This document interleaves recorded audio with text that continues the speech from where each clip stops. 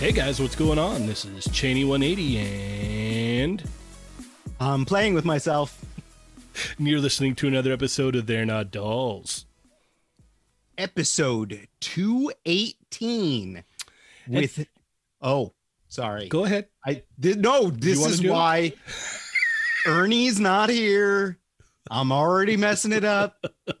It's going to be a whole theme throughout this episode, I'm sure. But all right. Well, we have a very special guest with us tonight. We have the one and only, the incurable collector, the man, the myth, the legend, the real Dallas James. Welcome to the show, man. Hello. And, Stud Muffin? This is cool. This is gonna be fun. This is like my first, real a foray into this whole podcast thing. So this ought to be interesting. This is like a job interview, since Ernie is in contract negotiations. So I'm just saying there might be a spot. He's currently searching for the lava burst, the high sea lava burst.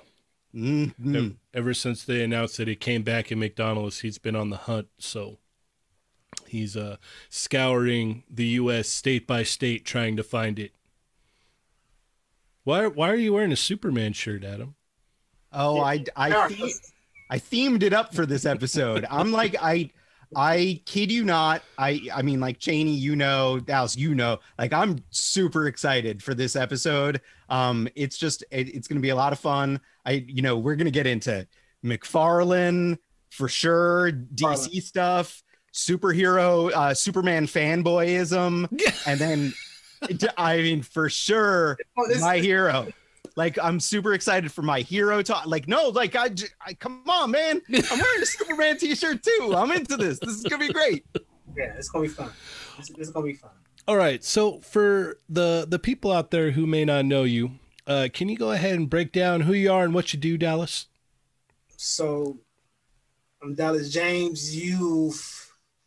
You've probably seen me voicing my opinion about this or that, but more specifically about Superman online, and that's because I'm really passionate about that character, and really just passionate about this whole hobby in general, but especially about Superman. I got a great deal of affection for this character, but yeah, what I do, like, as far as for a living.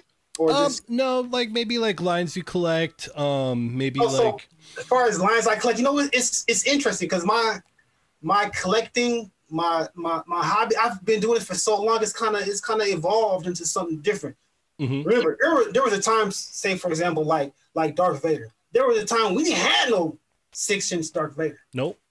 And then you had Mayfest coming out with one. Then you had Figure Arts coming out with one. You had Black Series coming. So you had all these different Darth Vader figures, and I found myself like feeling like I had to collect all of them. Mm-hmm. I got 6, 7, 8, 9 Vaders, 16 Boba Fett's, and I realized that I don't need all these different versions of the same character. Just focus on one, right? On one line, kind of stick that. So what right now really I still collect Mezco, but my real love for Mezco has dwindled. I like Figure Arts, HF Dragon Ball, because I'm a big fan of Dragon Ball, so I will collect that, but not like I used to when I had every figure. Now it's kind of like a situation where I just get what I can get. But I collect McFarlane. I'm a DC fan, and McFarlane, that's the only game in town. Mm-hmm. So it's kind of like that's the only option you got. Yep.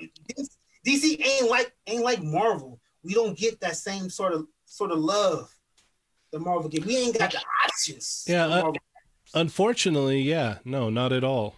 It's so you kind of gotta, beggars can't be choosers. So I collect McFarlane. I collect I'll collect anything Superman, anything that's connected to that mythology, right? Any character connected to me is all one. So that. But yeah, I collect a little bit. It's a little bit of everything.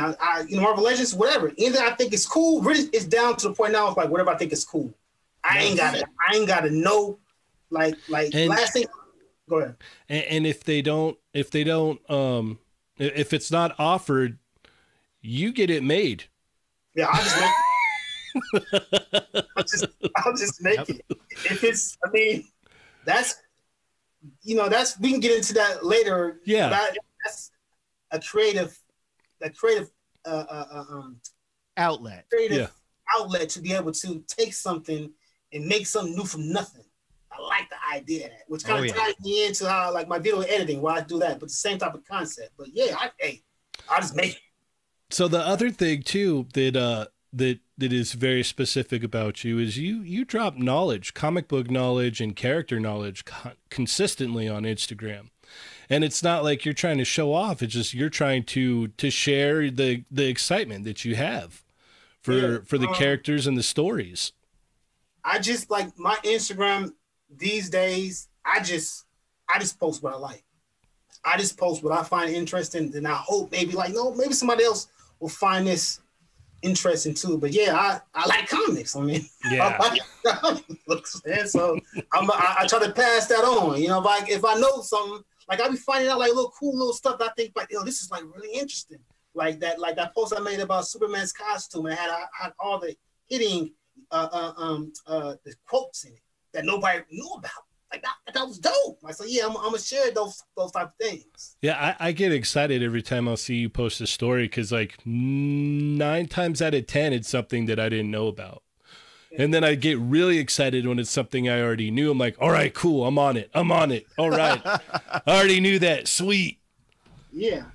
Yeah, I do like that aspect of Instagram, to be able to pass along, and just share wherever you love.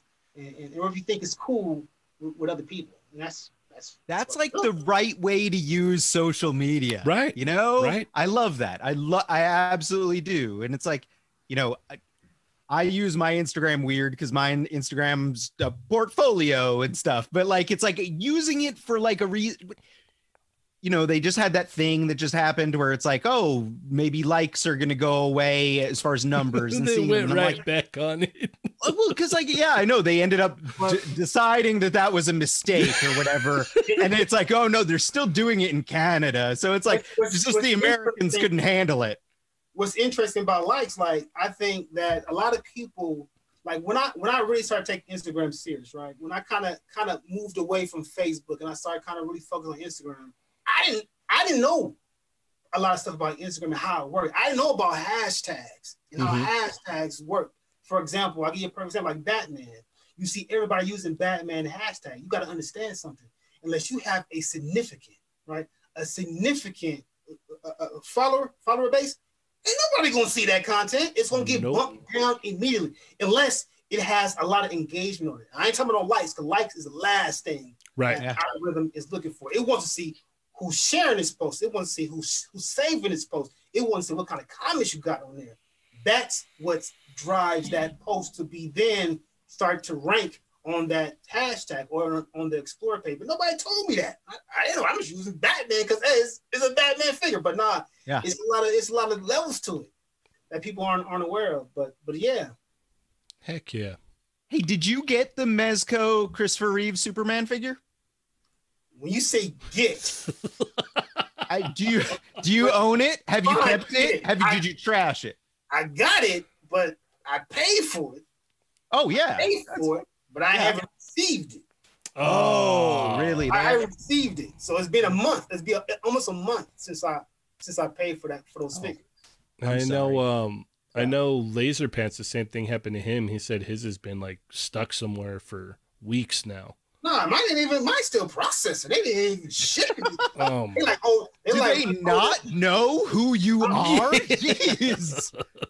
But it's a catch-22 because ain't nothing I can do. I ordered 3 of them. It's not like I can go back and say, you know what, man, forget it. Y'all taking too long, man. I'm up out of here and just cancel it. Yeah. Because then I'm gonna lose my NRD. So yeah. I know it was a very controversial one for a lot of people. I love it. I'm actually very happy with it. I haven't, just from what I've seen, even when I looked at even Prince's pictures, right? The high-res pictures of it. It's not, how can I say this? Me having a real appreciation for that film for that costume. The costume's supposed to look a certain way. Right? Mm-hmm.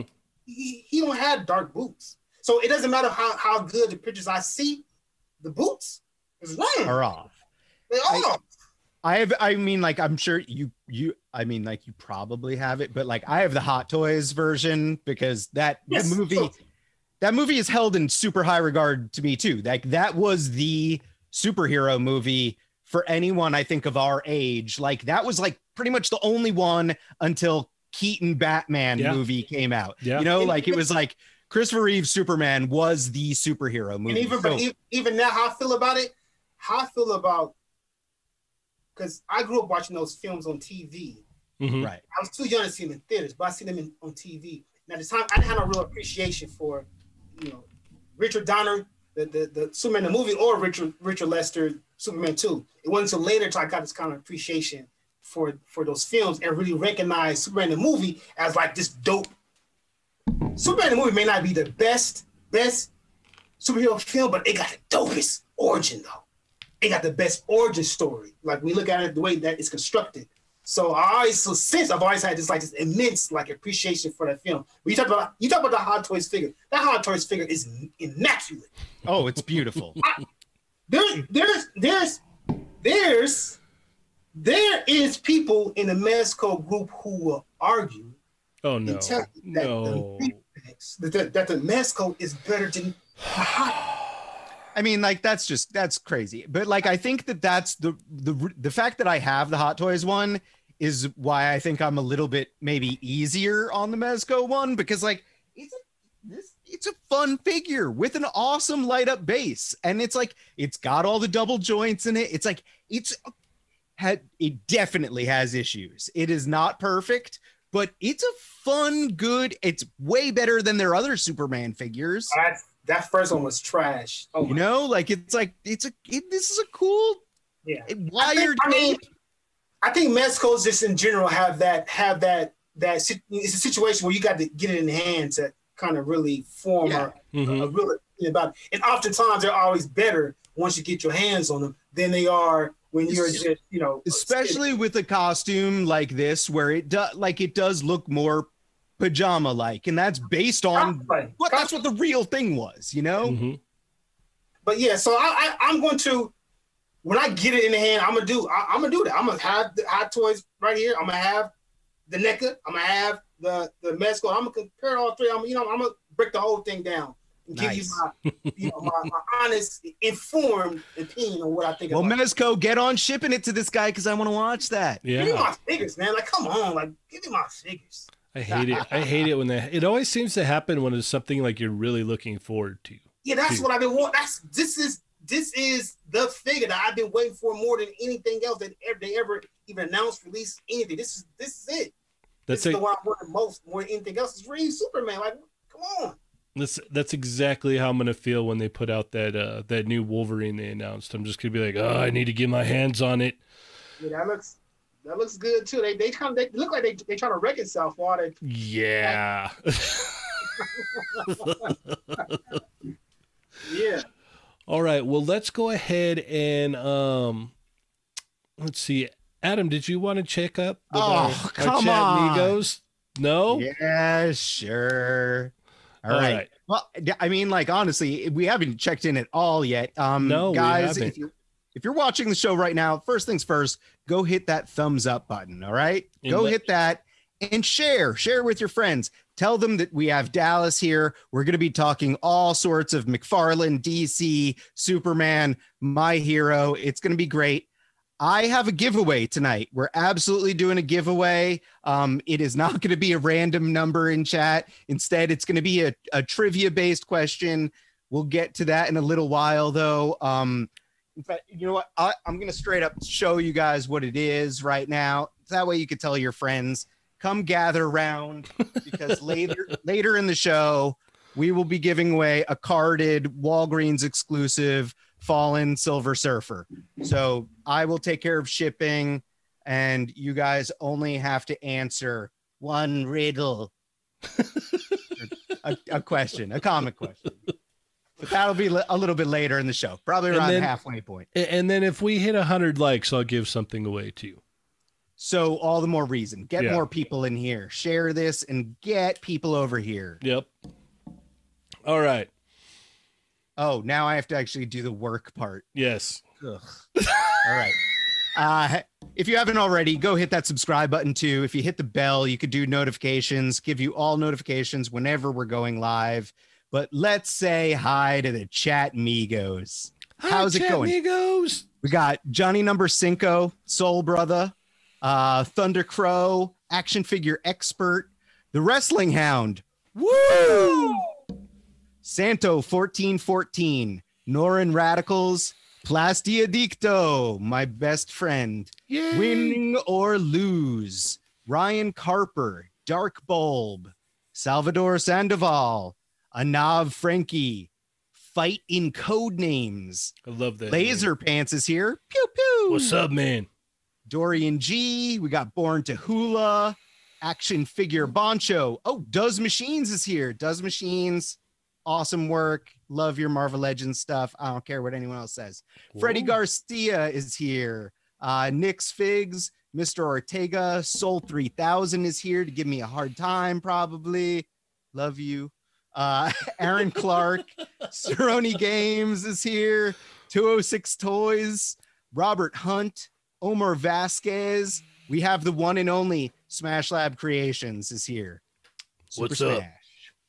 Renee Garcia. Did I say Renee Garcia already? I said it again. If so, KJ Smith, Matt Stringham is here. 1-6 Shooter is here. What's up?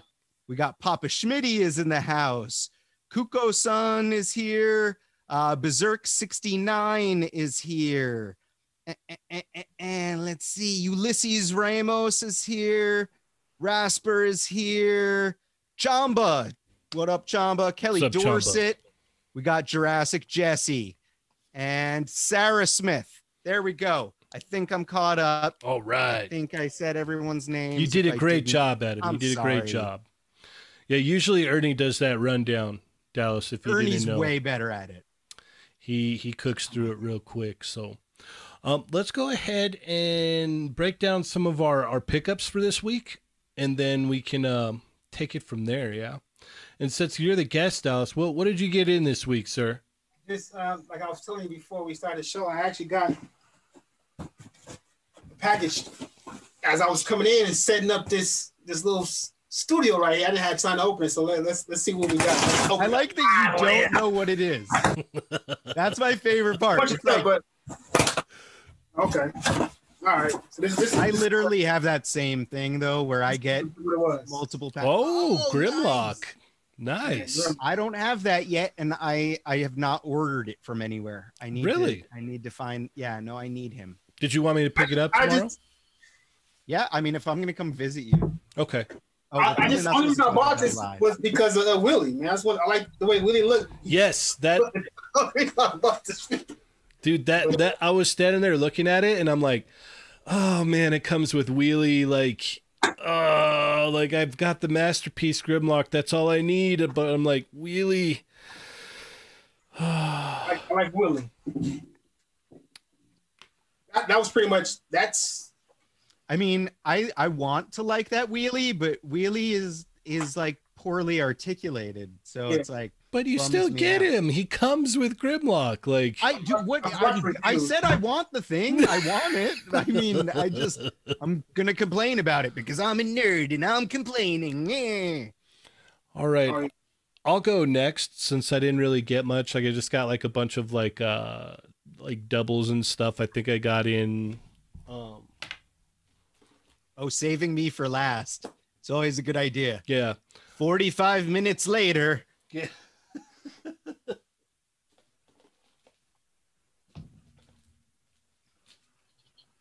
I got in some more red G.I. Joe ninjas. Nice. What are you up to? How many? I think 5. I think I'm at 5. I'm still low numbers. I don't remember if I got some in this week or if I just opened the ones I had, but I got more hand ninjas. What are you up to with them? 9. Whoa! You've destroyed me at this point. Yeah, that's 6. That ain't low numbers. I got 0. So. And then Ernie was so gracious to let me borrow his Hush Superman to take the thumbnail picture this week. And I gotta say, man, like I don't know how I slept on this because I didn't order it and I was able to secure an order, but this has gotta be like the best 1/6 scale Superman I've put my hands on. 1/12. You said that's what I meant. Oh yeah, 1/12. My bad. Yeah. It is. Yeah. My only issue with that Superman, if you look at the back, if you look at his cape, you'll notice that he's missing a few triangles on his shield. There should be a triangle on the bottom, and there should also be one on the top, like toward the right. Yeah, up at the top. Way to make me hate this. Well, there we go. Now, if you look on that Reeve Mezco Superman, you'll notice he has a proper shield on his back. He has all the triangles there. But like, I honestly, like, I'm glad Cheney brought it up. Like, so to you, this is the best Superman on the market thus far as well, or what? To who? To me? You, yeah. Oh yeah, it's the best. It's the best. I mean, there's a lot. Don't get it twisted. There's a lot of Superman figures, but there's not many good Superman figures. All right. Oh yeah. At the 1/12 scale, that's as good as it's gonna get. What's better? The essentials with the monkey arms. That's the best. If it damn sure ain't that goofy looking, Mezco classic Superman, that show ain't it? No. Yeah. I think it was Pharaoh Black that did it first, but the McFarlane Superman head on the NECA comic Superman figure. Surprisingly, I did a custom with that too, but I used the angry head. I used the angry head from the Mezco classic Superman on that body. But that's a good figure too. Like, I don't like the head scope. The head is what's bad on it. Like, I like the head scope, but the rest of it is straight. It's interesting because a lot of companies, they just can't get the Superman head scope right. They just can't do it. They just can't seem to do it right. Like, the McFarlane is goofy looking. Oh, and that NECA one head scope is terrible. But the figure. I swapped on all three of the NECA DC figures. I swapped heads with other companies' heads because I didn't like the figures are great. I love the body. Super excited for the Defenders of the Earth figures. I see that like that. Yeah, exactly. That looks awesome. Yeah, that looks so much better than the head he came with. Mm-hmm. Way better. I also got in. The Butter Baron sent me a 1/12 scale shirt. Toy Amigos shirt. That's cool. Oh, cool that you got them before me. That's cool. And if anyone I like personal stuff like that. That's dope. I like that. Heck yeah! If anyone wants to get them, you can hit up Toying Around, and he can set you up with getting. And he'll probably get them to you before he gets mine to me. Yes, absolutely. That's his. I'm blaming him. It's not even Cheney's fault anymore. It's the Butter Baron. Yes, the Butter Baron. He also sent me. I don't have them in here, but he printed out some 1/12 scale butter that says Butter Baron, and some stickers and whatnot. Nice. Yeah, I might go grab those in a little while. But yeah, other than that, I think that's it. I got some doubles for House of X stuff. But other than that, yeah, I think that's about it. All you, Adam. All right. Everyone get cozy, because here we go. Oh boy. First up, I was lucky enough to I'm Kickstarter backer, and I ordered the Valaverse weapons pack. So I got the Valaverse weapons pack. I think it's like 35 pieces in there, but some of the pieces shipped already. Those figures start shipping already? No, I think they got pushed. Everything's delayed. I think it's like a little bit closer to the summer. But you got the weapon pack. Weapons. So he did an early, like, that's it's cool. So it's 35 pieces in here, but the 35 pieces includes like guns, knives, clips for some of the weapons because they have removable clips. But it's every single weapon that he was producing for Action Force, just released solid black injection molded. So it's like you could just have tons of extra weapons. And, you know, with the G.I. Joe line doing non-realistic weapons and everything, it was just a great way to get a whole bunch of weapons in one go. And it was like, I think like $30 or something like that. But if you're a Kickstarter backer, you also got a discount code. So it really wasn't that expensive. And let me tell you, I've already gone through these and they're like, it feels like a model kit. Like they're like, oh, nice and firm. Yeah, the plastic is like a very rigid, like hard, like ABS plastic, and it is like the detail on them is like perfect. It's like it doesn't look like a bad silicone mold resin cast, you know, like I'm sure you've seen stuff like that. It's not like anything's soft or anything's gummy. It's like, no, the detail's there, it's crisp, they're awesome. So it's really nicely well done weapons. And then I also got the I haven't read them yet, but I got the Action Force comics. Nice. So check it out. You know, I want to support our fellow toy people that are trying to make things happen. And let's see. Next, these guys. I don't know. Like, I know not too many people Transformers very hard, but I do. And these are IDW. So this is Mastermind Creations, third-party Transformers, so they are illegal. But it's Chrome Dome and Rewind from the IDW comics, More Than Meets the Eye. These guys, like, if you've read More Than Meets the Eye, Chrome Dome's from Headmasters, right? He's a Headmasters Transformer, but in the comics, and Rewind, you know, is a cassette Autobot. So like they're both existing Transformers, but in the comic, they're kind of a couple, and they're awesome characters, and they're like, you know, a robot couple, and it's like the coolest thing to finally have toys of them. Chrome Dome is amazing. I have no complaints about him. Rewind, because of his sculpt, he doesn't have any like forward arm movement at all. Like I wish that there was like a swivel here in the shoulder pad, so that way he could move his arms forward. But as it is, no, he can only like do the chicken dance. He's got like elbows and everything, like, but his ball, and he has ball jointed shoulders. It's just that they don't go forward because of the design. Kind of a bummer. That's too bad. Yeah, I like they were trying to keep the look, and it's just like I would have preferred just cut a straight swivel through it. Like trying to maintain that scope, huh? That sounds like McFarlane made that, man. Well, it's like the IDW Transformers have like a very specific cartoony look to them, which usually, like with all the other ones I own, they lend itself to articulation really well because they're like lanky, so you could get like crazy like movement and range of motion out of the joints. And like unfortunately, Rewind suffered. So I'm giving away the Fallen Silver Surfer, but I got one this week. This big thanks to our Chat Migo moderator, Berserk69, Ronald Ramos. I met up with him. We wore masks. He got hot chicken. I got a Silver Surfer. So that was cool. Nice. And let's see.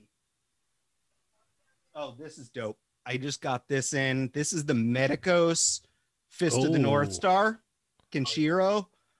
That's you went back in time to get that one. Huh? No, this is a new release. Medicos. This is the same company that does the JoJo's Bizarre Adventure. They just started Fist of the North Star. Okay. So it looked like this looks like the Revoltech figure, like blown up to size, but this is actually brand new Medicos. I was back and forth because, you know, Storm Collectibles also announced Fist of the North Star as a license. And I was like, which one am I going to go for? We still haven't seen much from Storm Collectibles, but like, I don't know. I'm probably going to end up buying both because I have a feeling that stylistically I'm going to be somewhere in between. I think this is cool. He does have some like very Revoltech-y joints in his shoulders that I'm not a giant fan of, but it's Fist of the North Star, and like this is like an old school anime that, like, you know, I don't know. I think everyone's familiar with it, right? And people explode, you know, like, come on. No, I know. I'm working on my IMDb on this one. Wow, this looks like I got a lot this week, guys. Yeah. Sorry. Hi. This is Adam's normal weekly haul. It takes about 45 minutes, and then the Felix Toys. So this is another third-party figure, DC. No one officially made Joaquin Phoenix Joker toys. Felix Toys is one of the companies that made 1/12. So this is the one that I got. He's holding a little Oscar in his hand. That little Oscar, little prop is cool. Yeah, right. And like he comes with like the removable clown mask, and then 4 heads, like a no makeup head, crazy bloody makeup head, and then 2 with like cleaner clown makeup with different expressions. And then like a bunch of hands, cigarettes. How much? So it was like $80, I think. That's not bad. You get a lot for that. No, I'm pretty happy with it. Heck yeah. Okay, this is cool because I feel like I was one of the first people to receive this thing, but I ordered from Plunderlings and I got my fawn already. Nice. So I just ordered the one fawn, the greenish guy. I don't remember what his name is. I think it starts with an F. Yeah, I horribly failed at ordering them. I put both of them in the cart, and then it's like, one of them sold out. You need to adjust the cart. So I adjusted the cart, and I went back, and then when I went to buy it, it was gone. And I was like, You sure that wasn't on Mezco's site? Yeah. They apologized for how fast everything sold out. And like they mentioned they don't want to be a company that's known for that. They want to be a company that people can get their hands on their toys, which I'm like, total respect. Like I love, like that's absolutely right. Like it's just like, and then coming out like right away with an answer like that, it's like they're champs. And I'm not an all in, but I've got some of my Plunderlings back here and I will buy them and support them as I can. And it's cool. They seem like super cool dudes. Oh yeah, no, they're awesome for sure. I had spoke about how a friend of mine, his 10-year-old son was trying to find one, and they helped me get one to him, and he loves it. He loves it, and he wants more. So I didn't get a chance to talk to his dad to see if he got in on the fawns or not, though. But yeah, no, the quality of those things are amazing. Have you picked up any of the Plunderlings at all, Dallas? No. Yeah, I'm out the loop as far as a lot of things go. For example, like G.I. Joe. We in a different era. Mm-hmm. Different era now. This ain't 2008 when you had to drive around the whole state of California to try to find this figure. With no game, it wasn't no pop finder, no Brixie. It wasn't none of that. You had to actually go drive and try to find where these figures are. Mm-hmm. We in a different era now. Listen, I'm not going out anymore sitting in front of Target, bro. No. I just saying. Yeah. I just ain't doing it. And if I can't get it, if I can't just log on to Amazon, Target, wherever, and just buy it now, I don't need it. So I don't got no G.I. Joes. I have to smile kindly on strangers, beg strangers. Like you got to connect with people to try to get things you want, but they make it so difficult. Like, why is it so it sucks. It sucks to do that. Yeah. Yeah. That news that came up that Hasbro Pulse is going to potentially have retail partnerships on their site has me very optimistic and excited that maybe someday we'll be able to get Target exclusive Joes from Hasbro Pulse, which would be awesome. Cool. Like with the Wisdom card just went up on Prime recently, one of the Vipers, right? Mm-hmm. Yeah. I just ordered 10. I mean, okay, it's easily available. I can do it right from my in my pajamas, cup of coffee in my bedroom, and I gotta go nowhere to do it. Right. But I can't be like, if you got, that these figures, like some of these figures are like army builders. Why not just offer a case of them? Right. You know what I'm saying? Or we brought it up multiple times. Like, why not offer them on Hasbro Pulse as an army builder, and you could just go on there and buy as many as you want. Yeah. Buy as many as you want. Yeah. It really makes no sense. These exclusives make it very, very difficult, and it turn a lot of people off to it. You know what I mean? Because it's hard to get them. It honestly, it's, you know, it more and more so moving forward. Like I was thinking about it today, actually, this afternoon, because I had some like, you know, laying around here and whatnot, and I was like, man, it's just like it's no fun when you gotta struggle so hard just to collect a line, you know. Yeah. And I take the joy out of it. It does. Energy out of it. It does, because I mean I've got almost all of them, but is it worth it? I don't think so. You know, like I'm kind of looking at it like, if they do Cobra Island again, I'm not even gonna try. You know, like unless I can like order it easily or do, you know, like you were saying, if I can't get my hands on it with somewhat ease, then I'm not even gonna mess with it anymore. I really have come to that conclusion. Like it's really just like, yeah, I don't think I'm gonna do that anymore.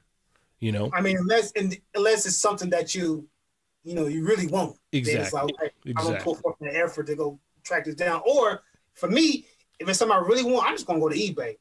Yeah. Hey, what they asking for in this, you know, just do it that way. Cut out the hassle. I get it. Yeah. Like, trust me. I'm like, I have PayPal. I'm willing to pay you cost plus shipping plus a little bit for your troubles at least. You know, like that's I mean, I don't have time to hunt either. I can't wake up and go at store openings. I can't tell you how many stories I've heard of people that have seen or know someone that has got up and waited outside a Target at like 5:30 in the morning to get Joe's.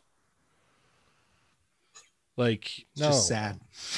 It's just like, I used to go into like KB and Toys R Us as a young man with my like earnings from, you know, doing chores and buy any GI Joe I wanted because they had multiples on the pegs. That, like, you know, you'd look at the back and you see all the different characters, and it's like 9 times out of 10, all of them are there and available too. And it's just like, I miss that like crazy. Yeah. Those were the days, man. Those were the days when collecting was fun.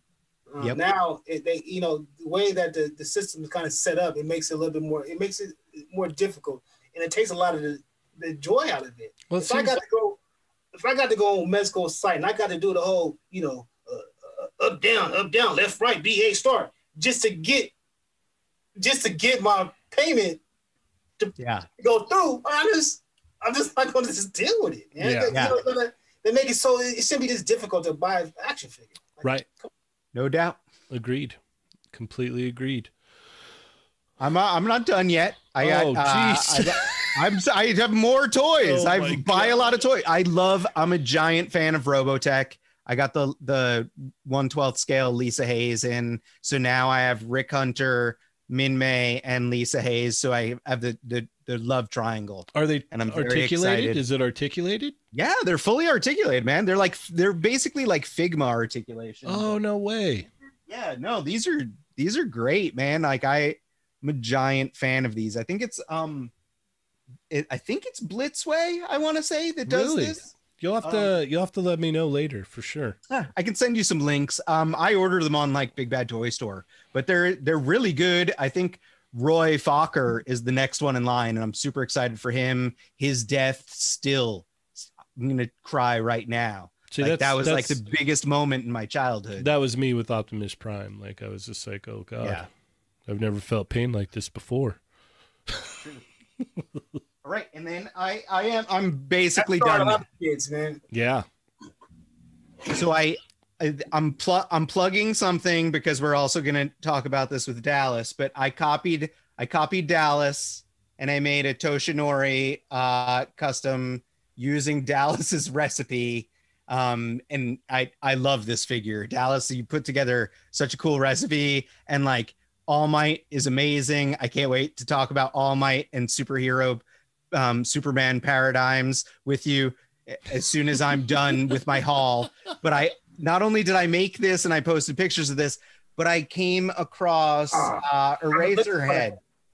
So Eraserhead was at Target when I was there. I had to go to work, go to the studio, hit up Target for some essentials. And like, dude, the Target that's in Burbank never has anything. So I just saw him all alone on the shelf, and I was like, no All For One there. No, they didn't. Like, and that's funny because one of the Chat Migos, like a lot of the guys go to the same stores as me, and they said that they had all of them earlier in the day, and I had obviously missed them, but Eraserhead was still there, and I'm like, what? Like, this is the one I wanted the most anyway. I was going to do a custom. I was going to do a custom of him, and I actually went out and bought the statue. Man, I forget what statue it was, but I was gonna, you know. I mean, you saw me. Like I copied you. I got the Band Presto one is on my McFarlane. Yeah. But then he announced. I seen that. I was like, okay, well, never mind. I'll just pick that up. But I'm looking for that. With both of you. Okay. Yeah.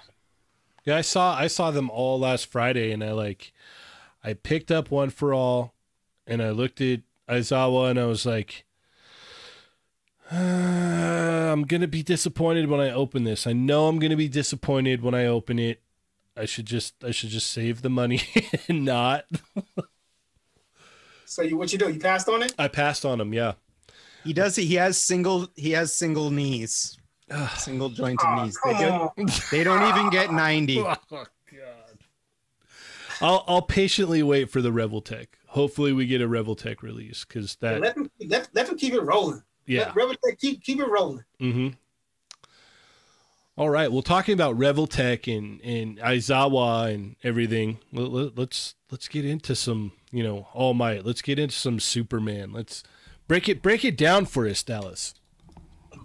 Okay, I mean, like I was saying before the show started, I ain't never really told this story, or I've never really talked about where this fandom for this character where it comes from. Now, I have other interests, I have other passions, I have other hobbies outside of this little corner of pop culture with the action figures and the movies and the comics, right? I got other things I like too, like, but you just don't see that because my digital footprint on social media is just focuses on this particular thing, and I try hard to keep it focused on that. Mm-hmm. But I have other interests too, like I love motorcycles. Really, like I'm a huge motorcycle enthusiast. Now I've shared a little bit of that on my Facebook, but yeah, I've been riding for like about 20 years, so I'm like really, I love it. Nice. I love it. But this was interesting about that. I don't know where that came from. I just woke up, like I woke up one day and said, you know what, yo, I want a motorcycle. and I went and bought one. Nice. And that's how it started. It was nothing that kind of triggered that. It just manifested itself from like thin air. But with Superman's different. Superman, I can tell you why. I can tell you how. I can tell you the when. I can tell you all of that because there was something that something that happened that sparked this whole fandom for me, right? And it was this. This is what it was. This right here. All right. Superboy comic. All right. Superboy 140. This issue is where it started. Now, it's some layers to this. It's some layers to it. Now, the story is significant. The story is serves no purpose in where this fandom comes from. It's about this gambler, right? He has a superpower. His superpower is like luck. It's like luck based. It's like chance based. So whenever he gambles on something, he wins. He rolls the dice, boom, he hits. If he bets on a horse race, boom, the horse wins. Whatever it is, he wins, right? So what he does is he sets up this little business with his partners where they're betting on Superboy, and they put him in different situations, like a trap. And they bet on, okay, can he escape this trap? Or they put him in a situation where he got to solve a puzzle or something. That's what the story's about. None of that matter. Right? This is all that matters. All right. That's Superman pulling a planet. No, that's Superboy. Superboy. That is Superboy. That's okay. Superboy, not a planet. He's pulling about 15, 16. Yeah. Whoa. Right? Now, let me just read you this. Let me just read you this one thought bubble. All right. He says, by moving these worlds from their own dying galaxy to new suns at the other side of the universe, I'm saving countless billions of lives. Now, when I seen this, I was like, yo, I seen ridiculous stuff. Like I remember when Hulk was holding up that mountain range board on the cover. It was like, here Hulk stands beneath, you know what I mean? 400 million tons or whatever it was. I seen stuff like that. Mind you, I also grew up as a kid familiar with Superman. I mean, he was Super Friends. I grew up watching the Superman films, like Superman the movie, Richard Donner, Superman 2, Richard Lester. I remember those films growing up. But Superman, he didn't do nothing. He wasn't that super. Yeah, he flew around the planet, rewind time. Twice, if you want to count the Richard Donner cut. That was it.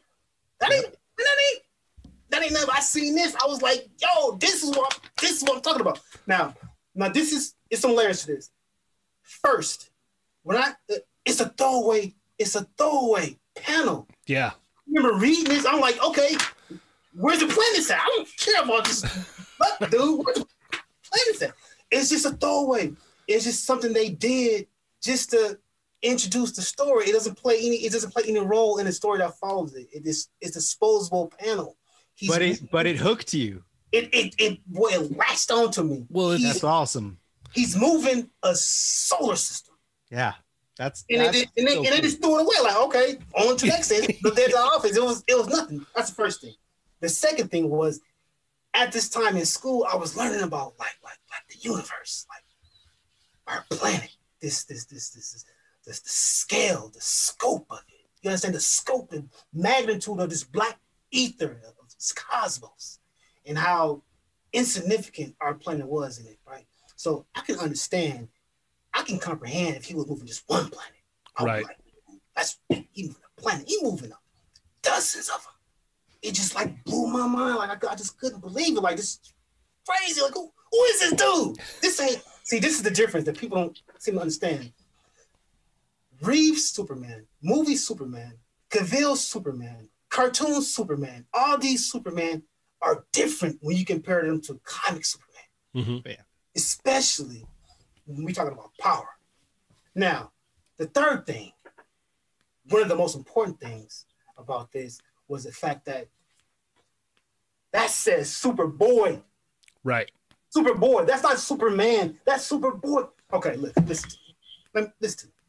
If Superboy can do this, then I need to find out what Superman can do. Now listen. Now this is important. I'm gonna tell you why that connection is important when you to a young kid. Now, let's go back to 1940. Okay. Superman had been doing this thing for a couple of years, right? And there was other companies that were seeing his success. They was trying to bite off of him. But National Comics, DC Comics was National Comics then. It was National Comics, there was Detective Comics, and there was DC Comics. So National Comics, they were seeing people coming out with clones. They was like, with the cease and desist, boom. Yep. We ain't trying to have that. So they was shutting people down left and right who were coming out with these Superman clone type characters like Wonder Man. There was a character named Wonder Man. He was a creation of this company, Fox. I forget, Fox Comics, Fox something. They was like, boom, shut him down. And then Fox Comics had a character called Master Man. They came off their head too. Boom, shut him down. But Fox had another character. He had another character. His name was Captain Marvel. Yep. Now, for anybody here that don't know who Captain Marvel was, we ain't talking about the Marvel Captain Marvel. We talking about DC Captain Marvel. Shazam was Captain Marvel before Captain Marvel was Captain Marvel. All right, so Captain Marvel. And they came at them too, like, yo, check this. This is a clone. Yeah. Cease and desist, it's a clone. You're infringing on the copyright of this character. Not only cease and desist, they're all, hit him upside the head and cease and desist. They was like, nah. What you mean? What you mean he infringement? Popeye, all right, Popeye and Tarzan was doing the same thing before any of our characters. No, we're gonna stand on them. I was like, all right, cool. We're going to take it to court. They took it to court. Now this is where it gets crazy, right? They took it to court. Now this case is to this day is like one of the longest comic court battles in history. It was like 10, 11, 12 years this was going on, right?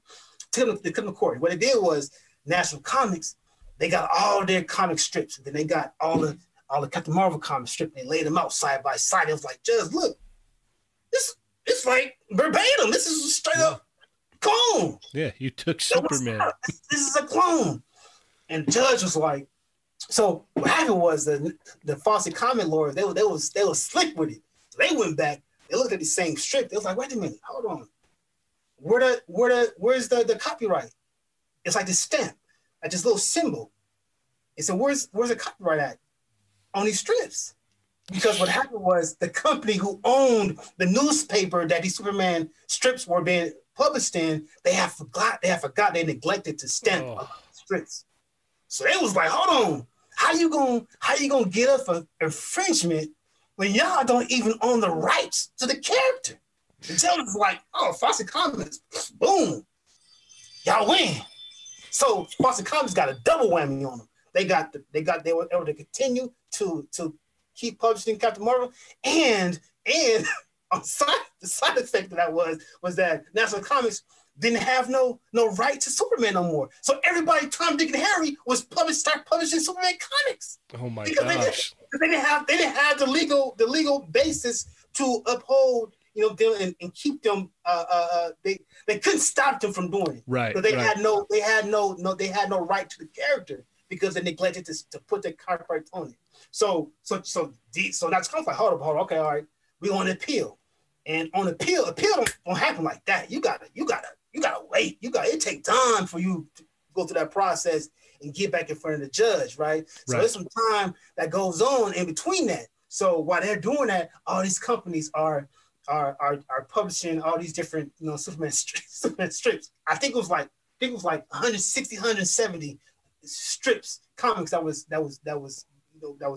published during that time, and only half of them belonged to DC. The rest was like Tom, Dick, and Harry. So they came up on appeal. But this is what's crazy. Hold on. Before I finish, this was crazy. So as this court case was going on, right, while National Comics is taking Fawcett Comics to court for infringement, they stealing all of Fawcett Comics ideas. They looking at Fawcett Comics like, yo, okay, so Captain Marvel got this cool antagonist, right? Dr. Sivana, his bald head, evil genius scientist. Superman needs something like that. We need something like that too. Boom, Lex Luthor springs up out of clear blue sky. Lex Luthor, right? They looking at Captain Marvel like, yo, Captain Marvel Jr. like he's like exceedingly popular. We need Captain Marvel Jr. 1943. Superboy. Dude, that's cool. That's insane. This is good. This is good stuff. I love these knowledge bombs. Check this out. So now there's always been some controversy surrounding who flew first. Right? Superman flew first. Captain Marvel flew first. Fact is, neither one of them flew first. It was actually Submariner was the first superhero to fly. But between Captain Marvel, what happened was at the time of his inception, they can both leap tall buildings, and then Captain Marvel start flying. Right? Captain Marvel start flying. DC was like, all right. So in the Fleischer cartoons, Superman start flying. Then after that, he started flying in the comics. So people are like, okay, well, Shazam, flew first. Nah. Superman actually flew first in the Avengers Superman radio show. Wow. Right? That's where look up in the sky, it's a bird, it's a plane. That's where that comes from, the radio show. Right. So technically, Superman flew first. But anyway, so Captain Marvel came out, and Captain Marvel was crazy popular. He was crazy. He was exceedingly popular. He was more popular than Superman for a few years because look at these two characters, right? You look at Captain Marvel, right? You look at Superman. Now, on the surface, there's a lot of similarities between these two characters, right? Mm-hmm. they both can leap tall buildings. They're both super strong. They have a similar type of physiques. They both do good. They both save people. They both, operate, function in a similar way. There's a lot of similarities between these two characters, but Captain Marvel has something different. Captain Marvel had an element to him that allowed kids, especially young boys, to connect to him and to relate to him in a way they never could with Superman. You're never going to be an alien from outer space, but magic could transform you into a muscle-bound adult. I'm gonna tell you. So he had a different element to his character that made him especially relatable in a way, like I said, that Superman just couldn't beat. Kids love Superman though, but Captain Marvel has something different. Captain Marvel was a kid. Billy Batson, 12-year-old kid, was given the power of Shazam from the words of Shazam. Whenever he said the word Shazam, he would be turned from this 12-year-old kid into the Superman. The kids was like, yo, this is dope. I ain't gotta pretend to be no Superman. I can just be myself. Right. You understand? You can, they were able to relate to that and connect to that easier than they could trying to relate to Superman. And his popularity just went through the roof, yeah. Through the roof. And so DC, like I said, DC was like, we gotta put an end to this. Tell the court. So the appeal process finally came up. They went before the board, before the judge. The judge, they laid out the same argument. They showed all the same, strips and everything. The judge was like, man, this is blatant copyright. This is straight up blatant infringement on the character of Superman. And they ruled in favor of National Comics. And then Fawcett, they could have appealed, but they stepped back and looked at the industry, at the temperature of the comics at the time. They noticed that there was a decline in readership. It was at the end of the golden age. And so, things were slumping, sales were slumping, viewership was slumping. They say, you know what? They thought the writing was on the wall. They feel like, no, this over with. Mm-hmm. So let's just cut our losses. Let's just be done with this. So they settled $400,000. They paid them. They laid everybody off. And then that was the end of them. And then after that, that's when Marvel, like in the 60s, like 1967, I think Marvel came around. They copyrighted, they trademarked the name Captain Marvel, right? They trademarked that name Captain Marvel. And then later, in the early 90s, DC came and they bought the rights to Shazam, and that the rest is what it is. But that is what connected me to this. That's it. So do you now? So that do you have a closer connection to Superboy then? No, so Superboy was just the spark that kind of started this whole ball rolling. I always preferred Superman story because Superboy he was kind of written as this really naive kind of kid, kind of this mama's boy. I just really wasn't feeling that, that characterization of the character of Superboy. But that was just what kind of started me. I seen this. I said, yo, if Superboy can do this, then I got to find out what Superman can do. And I've been trying to answer that question ever since. That's it. That's so real briefly, because I've seen it online numerous times, and this may be this may upset some of the listeners or whatnot, but we always see it on online constantly. Goku versus Superman, who wins? Okay, so let me. We'll try and keep it brief. I'm gonna keep it brief. So a big part of that, the problem with that debate is that a lot of the Dragon Ball fans, they're not really familiar with Superman. They only know Superman for what they see on TV. Right. And I think a lot of these people haven't distinguished the difference between movie Superman and comic Superman. And there's a stark difference between the two. I love Goku. I tell you right now, I got a Superman mural in my toy room. And before it was a Superman mural, it was a Super Saiyan 4 Goku mural. I painted over. I got mad love for Goku. It's my second favorite character. I mean, he's a alien refugee from a virtually extinct race who crash landed on Earth and was raised by human parents who can fly and has all these powers and is a part of a team. Weird. He sounds similar to another character. That is part of a team whose primary duty is to protect the Earth. Yeah. You know what I mean? Yeah, he's basically the Japanese Superman.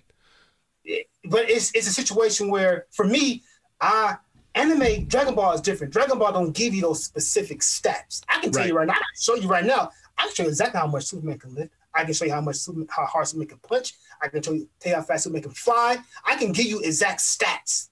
If we have that conversation, you ask me who's better, Michael Jordan or LeBron, I'm gonna say let's look at the stats. Let the stats themselves. Right. That's it. But because Dragon Ball it functions in a different way, Toriyama doesn't give you those stats. No. So what you have to do is you have to use a lot of math, quick maths, and you got to extrapolate and add this and add that. And then what happens is you get this really outlandish result, right? If Master Roshi can destroy a moon in Dragon Ball, then that means that Goku, as Ultra Instinct, should be able to vaporize the whole multiverse. Yeah. But that's not. But that's not written down. See. Yeah. That's not what you see. Right? End the internet right now, because like what it is like, if Superman and Goku fought, Superman is gonna mop the floor with Goku on the initial battle. Then Goku, if he doesn't die, he's gonna go into training, or he's in the afterlife, he's gonna go into training. He'll train, and then he can beat Superman. That's the way it'll work. Well, no, like Superman wins first round. Goku probably wins round two. I'm the type of guy. I just go by feats, unless it's explicitly stated. For example, One Punch Man. That's what he do. He punch fools. That's just that's what he do. Yeah. If that's what he do, then that's what he do. But you can't. It's hard for me to accept an argument that one ki blast from Goku can vaporize 55 planets when we don't see the evidence of that. We see ki blasts hitting the ground, 100 of them, 1,000 of them during his fight with Frieza. Ain't no planet exploded. Right. Frieza ki blasts hitting the ground too. So we don't. So we don't see the evidence of that. Well, you showed a good example even earlier with the Superboy comic there. I mean, he's pulling a whole universe, right? That's he's pulling a whole star. Yeah, a whole star system. He's pulling it, just pulling it right along. But like that's the point is Goku will train until he can do that. Like, but that's the crutch though. But the thing is, but there's different layers too, because if you go with like the Superboy, Prime Superboy, or you go with original Superman, like original Superman before Crisis and all that. Silver Age. Silver Age. He could. I mean, there wasn't anything he couldn't do. He once vaporized a star system by sneezing. Yeah. Accident. So yeah, there's like, I think Dallas has a point. There's a lot of people that only reference the movies and the cartoons and stuff and don't have the knowledge of the Silver Age, don't understand what Crisis brought into the comic books and everything, and the stats of what Superman can do and what Superman can do that nobody knows about even from the Silver Age. He can do anything. That's the whole thing. He can do whatever. Yeah. He can do anything. Yeah. Anything and everything.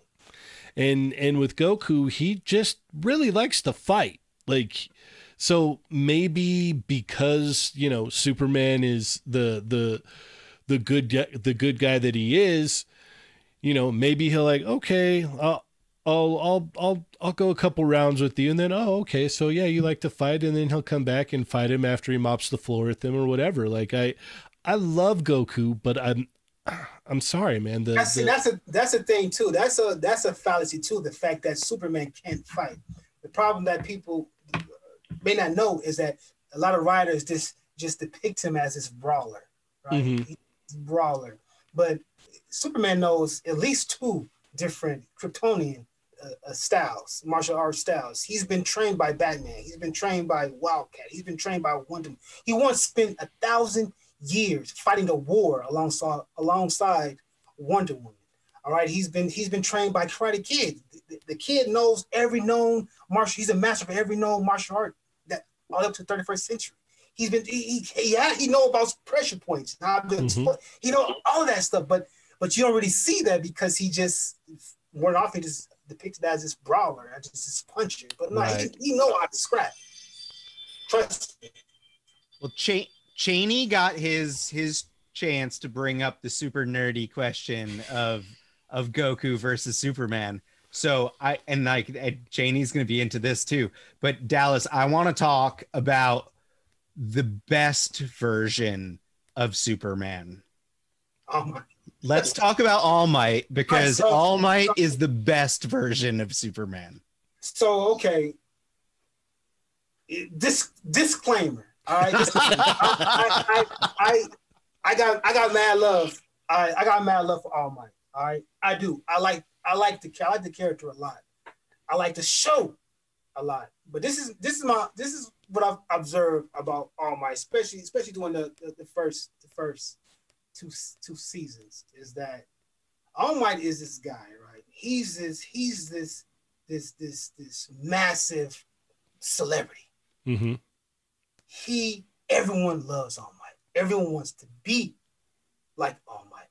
Everyone wants to be next to All Might. All Might enjoys his fame, his celebrity. Wow. Right?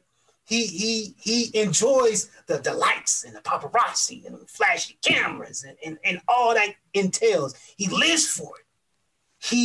He's a guy who just bathes in the juices of his own celebrity. This is who All Might is, right? So this is who he is, but that ain't really who he is. Right. All Might is this guy who's really, at the end of the day,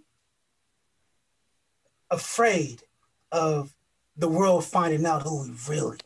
Oh yeah. Let me interrupt. He's hope. Yes. It's like that's a theme that you see in Superman stuff, in Superman movies and everything. But it's like that All Might, like boiled down, his character is about hope. It's about, the feeling. And I love this cartoon. And he's this guy who he's afraid of maybe what the world might think if they really knew who he really was. Mm-hmm. Now, some of that has to do with the fact that he needs to protect his vulnerability, right? He can't go around broadcasting, "Hey, I can only be All Might for X amount of hours," right? Because then his enemies are going to exploit that. So that's part of why he kind of keeps that to himself. But he still struggles with his own self-confidence in who the individual he really is when he's true form All Might. It's like he doesn't want to lose that appeal he has when he's All Might. He just lives for it. And you can see him when he's himself, when he's powered down, how he really struggles with that. Now you take Superman, right? This is the comparison moment. You take Superman. Clark Kent and Superman they're the same. Clark Kent knows what it's like to be lonely. He knows what it's like to be disrespected, to be looked over, to be taken advantage of, to be stepped on, to be pushed around. He knows what it is to be weak. He's able to then take those feelings and be able to be empathetic to those individuals, right? He's able to connect to them better. And you look at Superman. I spoke about Superman's costume before, and a lot of these things have meaning to it that some people may not get. But his costume, he wears his tight costume. He doesn't wear a mask. He wears his tight costume, the skin tight, and basically what he's saying is examine me. Right? Examine. I don't have nothing to hide. Yeah. I have no vulnerability really. This crest, this family crest, House of L, that's who I am. This S, that's what I'm about. And it's on his chest, it's on his back. Doesn't matter if he's coming, if he's going, doesn't matter what angle you're looking at him from, you can always see that. You always see you, so you know right away who he is. Superman is an individual who can walk on the sun. Yeah. If you were someone who had that type of power, can instill fear in people, not of what you've done, of what you could do, right? What you could do. That was Batman's whole problem. He was worried about what Superman could do, not what he's done. The probability, the unlikelihood that he might go bad one day. Right. He got to go. Right. But so people make fear. So he tried to make himself approachable. He tries to make himself inviting so that when people are around him, they feel comfortable. Freaking KJ. Superman and Batman walk into a bar, right? Superman and Batman walk into a bar. Which of the two are people going to be clamoring around and asking for selfies and asking, buying drinks and doing all that? It's not going to be Batman. Batman's going to be on the corner over there by himself. Because that's the energy that he puts off. Right. Batman is dope, but let's keep it real. That's the energy that he puts off. Superman's puts out that energy that makes people want to be around him. Exactly. He's not afraid of who he is. This is who I am. This is it. Yeah, I don't have nothing to hide. Yep. He uses Clark Kent. He has to be. What would happen? We know what would happen because we've seen it happen. What happens when Peter Parker tells the world that he's Spider-Man? What's the first thing that's going to happen? What's the first thing that Green Goblin going to do? His family is screwed. Yep. It's a wrap. Yep. Superman. Let me. He doesn't have to worry about that. Let me back up a minute. Let me back up a minute. Let me read this super chat real quick. Are you going to fly around the earth a couple times to rewind it? We got a very generous super chat from Smash Lab Creations, and he said, "Talk about Nightwing." Nope. And then KJ said, "Murder She Wrote is more interesting than Superman," and that's from KJ Public Enema. I have a love for DC. I love like if I had to choose between the two, yeah, I'd probably choose Marvel, but like my whole outlook on that is like why can't we just be happy with both? I am like totally happy like with both. I also like right? both. Like it's like is that an issue? I like both. So for some people that is an issue. Some people expect you to choose one or the other. It's like we can't just like both. Well, that's the thing. That's the thing is like when I was younger, right? I wasn't into sports at all. I didn't care for sports. Mainly for that kind of like, sportsman team mentality. And I found that going to comic books helped me get away from that. Right. So now that, comic books and has, bled into pop culture and everything, it's become this like big, huge thing. I see a lot of that within it now of like, oh, Marvel or DC or Marvel. It's like, why can't we like both? Why can't we like DC and Marvel and Image and anime and all these things? There's no reason why you can't like it all, And they all have, it's not room for everyone to coexist. Mm-hmm. Absolutely. Like Image too, like, and Dallas, I'm pretty sure you're a fan as well, but Invincible is coming on Amazon soon as an animated series. Is it Netflix or Amazon? Netflix? Oh, yeah, I thought it was Amazon, but I could be. It is. You know what? It is Amazon. It's Amazon. You're right. Okay.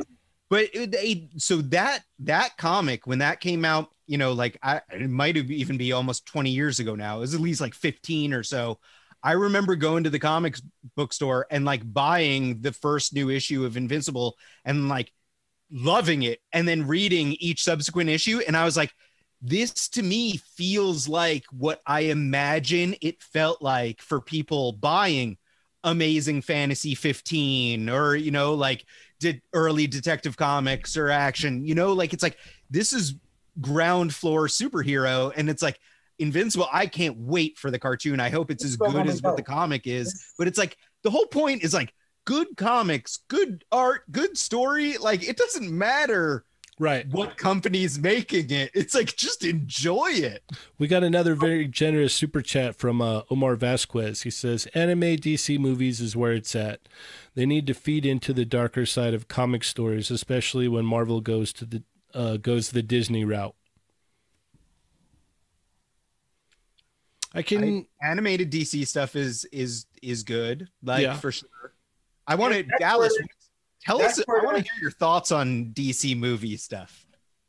I think that DC is lost, man. DC animated. That's where they excel at. Mm-hmm. That's where their strength is at in these animated films. That's where Marvel can't mess with them when it comes to that. Now, when it comes to the live action stuff, it's so discombobulated. Like we got, what I'm saying? Too many chefs in the kitchen, man. And Warner Brothers seems to want to have their hands in, they want to micromanage a lot of this, which leads to a lot of problems. It hurts it. A lot of Zack Snyder interviews, and he said he didn't even take no money for the Zack Snyder Justice League, because he was like, hey, I don't want to have to answer to nobody. I want to do what I want to do without somebody breathing down my neck and trying to micromanage me. So for me to do that, I'm gonna take zero. I'm gonna take zero pay, and that's what he did. And he was able to make the film that he wanted. But the problem with that is, I think that the one thing I did like about Justice League was I liked the way that Superman was portrayed, especially at the end, right? And Man of Steel, you got the Superman with no real awareness, right? In Superman Lois show, there was a scene where Superman is fighting Captain Luthor, and he leaves the fight in order to fly the ship, out into space, right? He shows awareness, right? He's putting the fight aside in order to save people. And Man, still, you never see that awareness from Superman. No, not even once. That was the one thing that bugged me about that movie, is it seemed like he didn't have a care for human lives at all. Bro, not to the end. Yeah. Hey, never mind this 100,000. Yeah. This 100,000 just died. These 4 people here, I gotta say them. What about the other people? You just dropped a satellite on a metropolis. Yeah, or multiple buildings, just boom, boom. I like Cavill. I like Cavill as Superman. I don't like the such good cast of him. For example, there's three things in Man of Steel that just are egregious, right? The first thing in the Man of Steel is when Jonathan Kent suggests, right, that maybe you should let them kids on that bus drown. Yeah, that Jonathan Kent would never ever. I just literally had this conversation with Dave Vonner like 2 weeks ago, and he was defending that, and I was just like, no, dude, there's no way. It's insane. He would never. The second thing I didn't like, I just found like it was criminal, was when Martha Kent is talking to Clark, and she tells Clark, you can either be all these things or you can be none of them. Martha Kent would never suggest that Superman not be Superman. Really bad advice. Yeah. The worst, the most egregious thing that happened in Man of Steel was when Superman felt the need to go consult a priest and get his advice as to whether or not he should save the planet. Yeah. Superman has gone to people in the past for advice, right? Mm-hmm. Batman, what you think about this cape? You know what I'm saying? You feeling these boots? Or he not going to no priest asking him, yo, should I save the earth? Well, that's the It's just gonna say it ain't no. It's not. That's the thing that John and Martha instilled in him as a child. Is like, you're always going to do the right thing. If you have the ability to save people and to save the world and to save the universe, then do it. Don't think twice about it. There's no conversation. Superman is Superman because he crashed here. Yeah. He didn't have to see his parents get murdered in some alley in order to get this inner, attitude to want to make a change. He didn't need that. He didn't have to sit there and watch his uncle die in his arms in order for him to come to a clear understanding of how power requires responsibility. He didn't need that. He just crashed here. He didn't have to put on display some enormous feat of willpower in order to be inducted into this intergalactic police force and be gifted this power ring.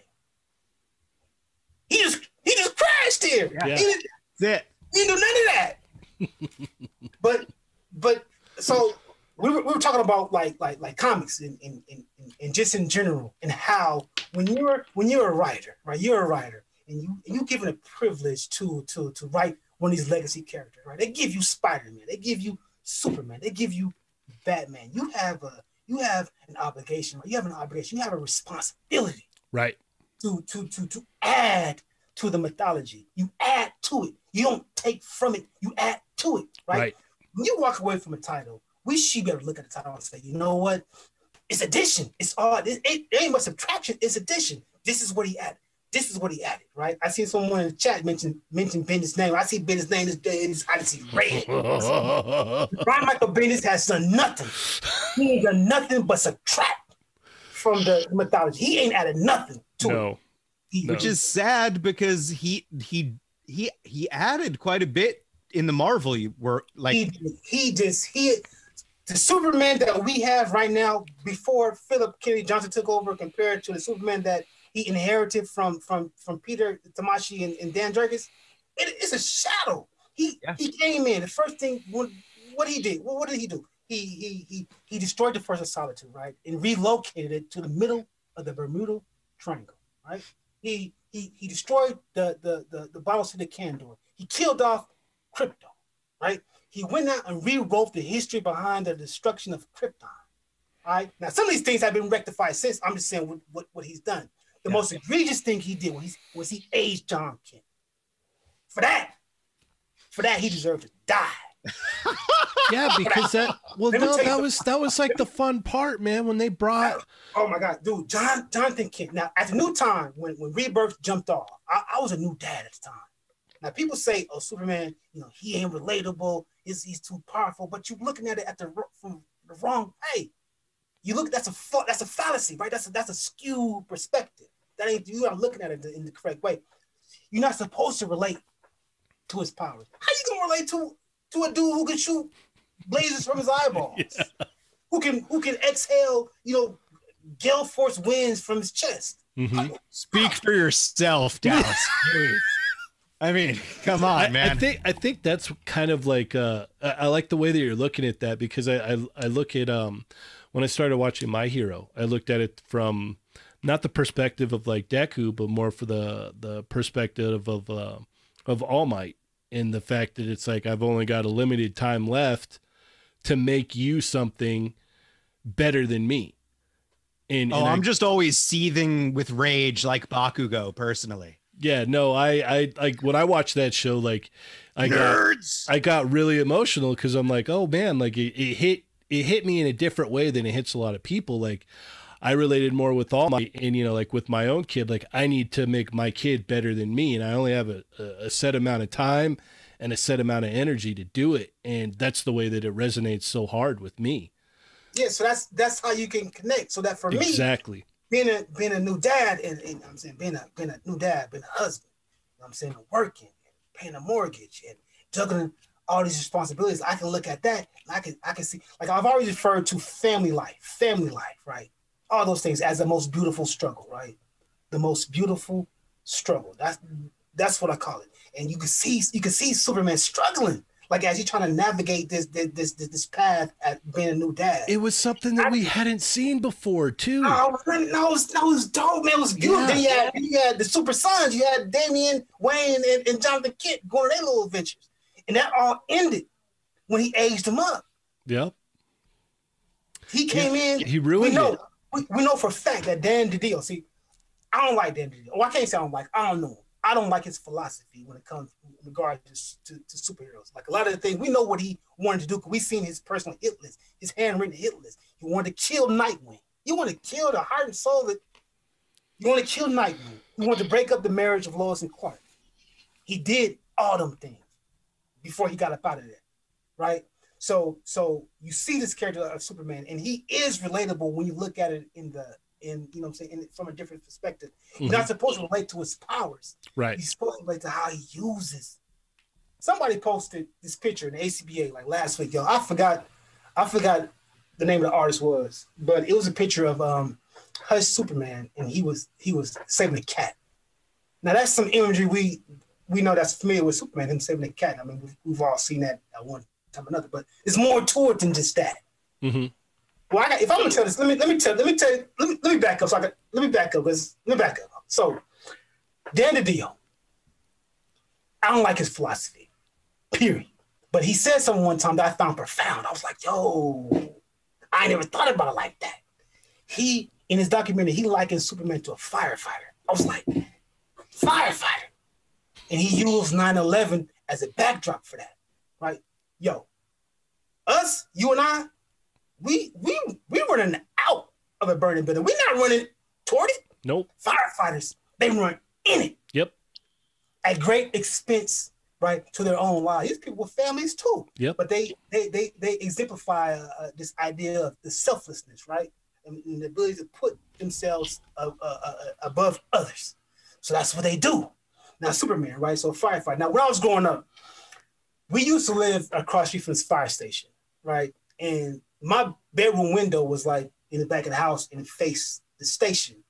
But it was like an older station. It was like an older station. It had a garage. Like it had a driveway that led down into the garage. So whenever they pull up or where they would back in and pull out, the high beams and the flashers, like for a few seconds would hit my window. Like it was like the perfect angle.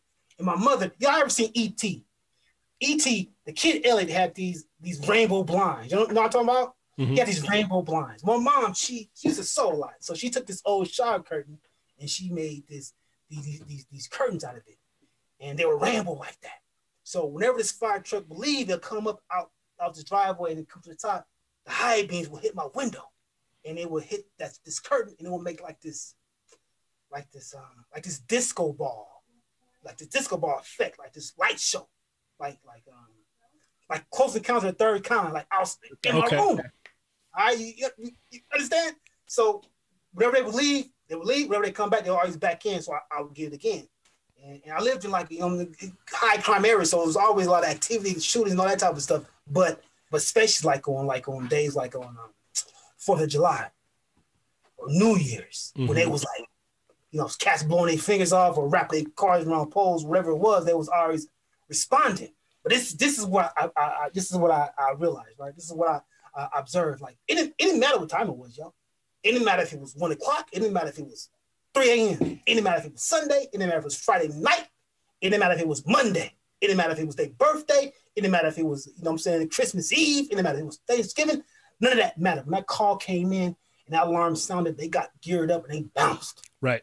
To respond to the emergency. Wherever they get there, they render their aid, they do whatever they do, and then they come back, take off their gear, go back in the fire, do whatever they was doing until the next call come on. Sometimes they will start backing up before they can even get that joint in park. They pulling back out again. Yep. But that's just what's happening. And most importantly, when these men and women show up, they don't pass no judgment on people. They don't ask you, yo, how fast was you going? Like, what did you do? They don't do none of that. They just there to assess the situation, render aid, try to be consoling, try to be comforting depending on what the situation is, and then they go back. Yep. Whatever questions need to be answered can be answered later. Right now, listen, I've been on the end of this. Now, I mentioned before I like motorcycles, right? Mm-hmm. When I got my first bike, I was reckless. They're dangerous. I didn't have no appreciation for the machine. Right. I didn't have no respect for it. None. And my actions and my behavior showed that. Like we was crazy. It was crazy. So it's one night, right? The energy was good. It was summertime. It was warm as Friday. I had some brand new Sean Johns on. Sean Johns was in there. Some brand new Sean Johns on. Feeling good. Had some Air Force Ones on. No, Air Force Ones was in. Nelly, no Air Force One.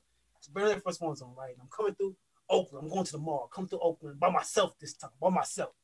And all the crazy things that I've done this night, I'm just chilling. I'm in a slow lane. I'm just enjoying the edge. I'm just enjoying the ride, right?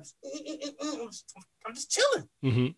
So I'm riding, and I see this red pickup truck like in my peripheral come up on my left hand side. He's coming past me, right? But I see him like starting to move over.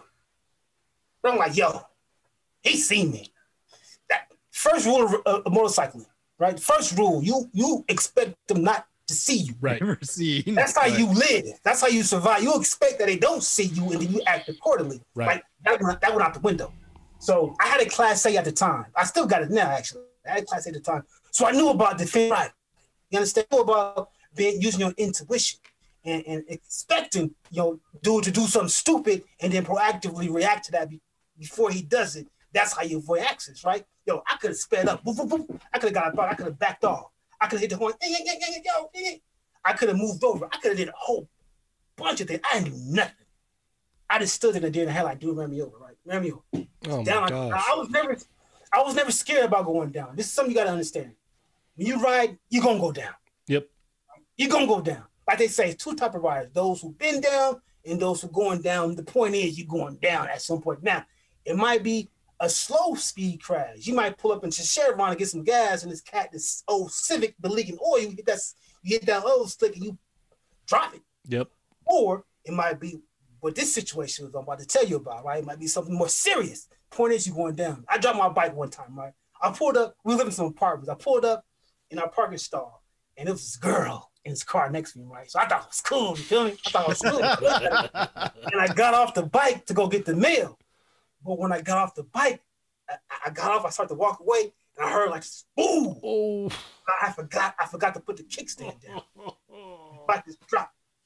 That girl was no longer impressed. No. Yeah, I got the war strength. Boy, I picked that joint up like one shot. Then I walked in the house defeated. But anyway, so this night, so I'm driving. I go down, and I'm rolling, and I'm aware that I'm rolling. Right, I'm aware I can see me going over. Oh my gosh. But then it's like someone hit the warp drive. I just went from this manageable roll to this intense, like just hyper speed thing. And I was like, every fiber in my body was just like, this whole, I had my hands in my helmet. I just, and then I was like, dang, like, when is it going to stop? I thought it was gonna stop. But fortunately, I rolled to the shoulder, and I didn't roll into traffic. So I'm on my back now. Flip up my visor, I'm looking up at the sky, it's clear. So I'm like, man, all the nights that happened on this night. But I'm laying there, and I seen people. I have friends that go down, and they didn't open their eyes back up. I seen people get in accidents, and their whole body was mangled. So I'm like, all right, I'm alive. And then I had this apprehension about wiggling my toes. I had a checklist. All right, check, I'm alive. Yep. Check, I ain't paralyzed. And I was scared. Like, I was scared to move my toes because I was afraid of the implications of if you move. But I wiggled them. I was like, cool. I'm alive. I ain't paralyzed. And I'm about to get paid, too. Because the dude hit and run. Oh, my God. He kept it pushing. It didn't matter how uninsured motors. I'm just saying, he probably thinking to this day he killed somebody on 880 because he never even stopped. Oh, my gosh. So fire station showed up. Here's the point. The fire station showed up. And them brand new Sean John, they cut them joints. Right off. Feathers off. I was sitting out there on 880 with a helmet on, some underwear on, some socks, and some Air Force Ones. Right? And it was a woman. It was a fire woman. She was like so consoling and so, you know what I'm saying, reassuring to me. And because before that, I had felt like something wasn't right with my knee. I was like, man, what's up with my knee? And I went to lift my knee up, and I kid you not, the pain came from it was an evil, like a sinister pain. It came from like the depths of Mordor. Right? You understand? It reverberated down to my toes, to the top of my head. It was. I see you. It was crippling. And what happened? I had cracked my kneecap. Oh my gosh! And when I moved my leg, part of it had came up. It was horrible. Anyway, fire station showed up, and she was like so reassuring. I was like, where's my bike at? She was like, don't worry about the bike. That thing's gone. I did whatever. It was like in some ditch, like 100 yards away. So I seen it like a few days later because I had to go get something out of it because in the seat, there's like a little compartment in the seat where you can put stuff. I like my registration and I had to go get that. But anyway, but she was so reassuring. Then she didn't ask no questions of who fault was it. What did you do? How fast was you going? It was none of that. Yeah. It was just like, all right, we're going to take care of you, blah, blah. You know, and that's what it was. And the ambulance showed up, and that was that. But so Superman, right? It don't matter where Superman is. It don't matter if he got a Daily Planet. It don't matter if he's on vacation.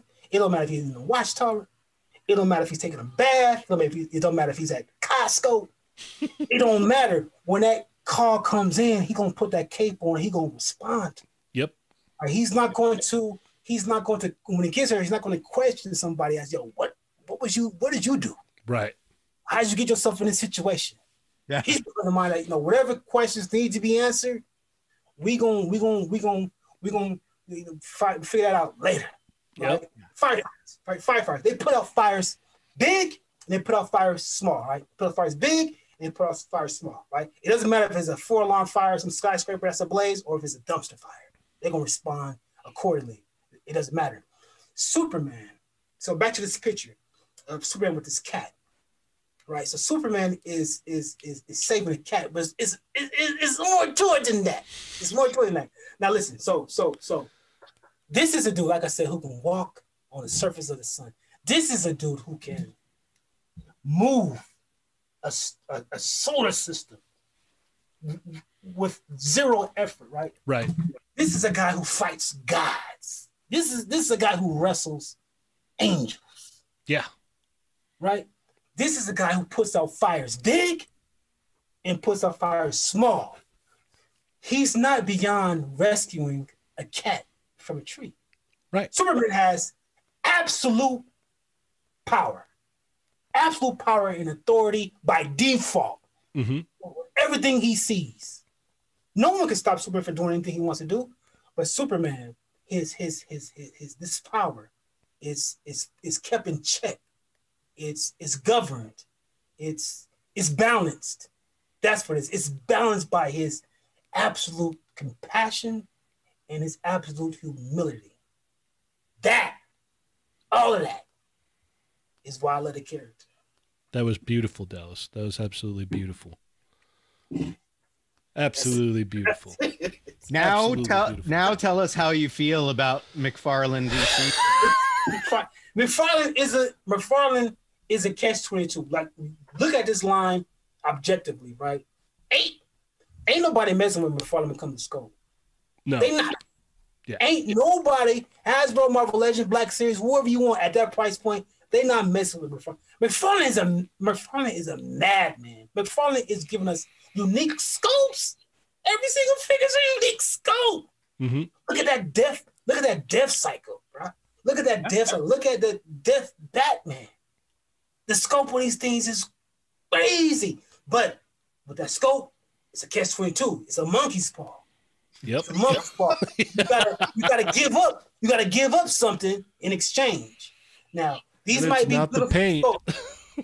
These might be really great scopes, but the articulation is trash. Yeah. Look at Grim Knight. Grim Knight can't do nothing but hold his hand like he's lifting weights. That's it. He can't do nothing else because the scope is so good that it really limits the articulation. The death cycle, at least on mine, I couldn't get Batman to reach the pegs. I couldn't get him to sit on the bike with his feet on the pegs. I ain't got no problem doing that with the Punisher or doing it with Deadpool and the Scooter or whatever. But because the scope is so good, it's bad. Mm-hmm. I would agree with that. That's the first. The second thing about McFarlane is the fact that the scaling. I don't mind the seven scale. That's what you want to do. Cool. 7 scale, cool. As long as the figures scale with each other. How Batgirl gonna be the same size as Superman? Or how many Robins wide is a character? Superman's 6'3". Batgirl's like 5'4". How's she taller? Right. Than Superman, right? The scaling. Because she has to fill up that much packaging, according to Todd. Is that what it is? Man, come on, man. We got another generous super chat from Smash Labs. He says, Dallas, can we have our own podcast, LOL? All the chat migos. Shout out to Espinoza. All the chat migos are really in love with your energy, Dallas, myself included. Like, yeah, I mean, this, we're talking about something that is exciting to me. Man. Oh man, it's definitely a treat on my side for sure. But the McFarlane, so it's like a catch-22. I like the figures, right? I like the figures, but I don't. So we getting a death metal trinity before an actual real one, normal trinity. Yeah. We got a Dark Knight Metal Justice League before the actual Justice League. People say, "Oh, well, death metal, it was relevant." No, Vincent. Death Dark Knight metal ended in April of 2018. Relevant to who? Those characters haven't appeared since. Yeah. They got waxed at the end of the story. Yep. They appeared on like one panel in death metal, and they wasn't even a real Dark Knight. They were robots. Like Dark Father. Dark Father appeared on 6 pages. Then he got punched into space, and we ain't never seen him again. But we get a build-a-figure of this dude. Yeah. Why? He's a disposable character. He's of no relevance to anything. This is what McFarlane do. Check this out. If you were to take all the McFarlane figures, right? Take them out. Just imagine for a second that none of these figures had no brand affiliation. Look at these figures for just what they were. They was not associated with nothing. Just take them for what they are, right? He can take these figures and put them in a Spawn box and still not Spawn figure. Easily. He's doing what he's comfortable with doing. Right. If he did a Plastic Man, it would be trash because Plastic Man don't have no dope stuff. No spikes or knives or He's doing the things that he's comfortable with doing. Right. So on one hand, I do want him. Like it's cool to have a death metal, a Dark Knight metal Justice League, the whole team, because they do look cool together, but not at the detriment of other characters. So people say, well, Hasbro Marvel Legends, they do a whole lot of Spider-Man. Yeah, they do a lot of Spider-Man, but it ain't. But when you add them together, right? If you do the numbers, you do the percentage. What's the percentage of Spider-Man figure that they made this year in comparison to everything else? I know what it is for 2020. I know what it is for 2019, and guess what? It's like 30%. Yeah. What's the percentage of Batman-related figures that McFarlane has done? 80? 97. Yeah. 80% Batman. Now, people say, well, Batman sells. What you mean Batman sells? McFarlane, Mezco, these are companies that have a very dedicated, right? A very supportive, a very loyal, a very thirsty fan base. They gonna support whatever you do. Doesn't matter. Yeah. Put out whatever you want to put out. I used to work for Pepsi back in the day. I used to work for Pepsi, and I was a salesman. I had one client. All right, I had one account, 7-Eleven, and all the 7-Elevens in all the Bay Area. All right, all the 7-Elevens, all the way from Livermore all the way to Mount View, all the 7-Elevens in between that. Right. With Coke, in some areas, Coke is king. Mm-hmm. You roll up into an account and you may drop off a pallet. All right, you think you're doing good, and Coke come through there, they drop off 10 pallets. You know what's crazy about it? It just be all Coke. It don't be nothing else, just Coke. When I got Gatorade, I got Frappuccino, I got Diet Pepsi, I got Pepsi, I got Mountain Dew, I got Sprite, I got all this Aquafina, I got all this other stuff. Coke just got Coke. They don't need nothing else. Now listen, I'm at the 7-Eleven, right? And it was always a war with me and a Coke salesman. So I was slick with mine. I would come in when he had just come in. So whatever space he had, I'm taking your space, right? If you had 3 rows and I had 2 rows, guess what? You about to have 2 rows. All right? this how the game. This how the game went. So there's one 7-Eleven, right? That's what I was doing. I was up in there, taking his space. And Duke walked up in, like, yo, what you doing? I was like, I ain't doing nothing. What you mean? He was like, hey, Coke, Pepsi don't sell here. So we went around out the cooler and went to the front of the door. He's like, yeah, we sell more Coke here than Pepsi. And I looked at the door. I looked at him. I said, man, are you serious? You being serious? Pepsi had 2 rows, right? 20 ounce, single serve. That's the butter right there. Right. That's what you make your money on. 20 ounces. I had 2 rows of Pepsi. Coke had 4 shelves of it. Wow. He looked me in my face and said, Coke sell more? Yeah. I wonder why. I'm pretty sure they do sell more when they got a whole door. Right. Yeah, they gonna sell more. Yeah. What I'm saying is, if Batman is what's on the shelf, that's gonna sell more. Yeah. That's what's gonna sell. We got a very generous super chat from Nick's Figs. He says, is Toddy scale? I started using the Robin scale for my everyday life, and it changed my life. My girl loves how many Robins tall I am. But how many Robins wide? Right. But yeah, it's so McFarlane's kind of like that situation where he can do whatever he wants. We'll support whatever he's doing. Well, plus the other part too is he's for the most part the only game in town doing decent. And he's the only game. And what else we gonna get? There's no other alternative. No, there isn't. It's not. Everybody's doing Batman. Look what Mayfix is doing Batman. It's mostly Batman. Yeah, we get a little sprinkle of Superman in there. I mean, I can say this. See, I ain't being really honest. I'm not being honest because if McFarlane was just doing Superman, I wouldn't be saying no. I love that. I don't think I have a problem. As soon as Greg Capullo becomes the artist for Superman, we're gonna see a whole lot more Superman. Then Todd will make tons of Superman product. Most definitely. Dallas will go real quiet, real fast.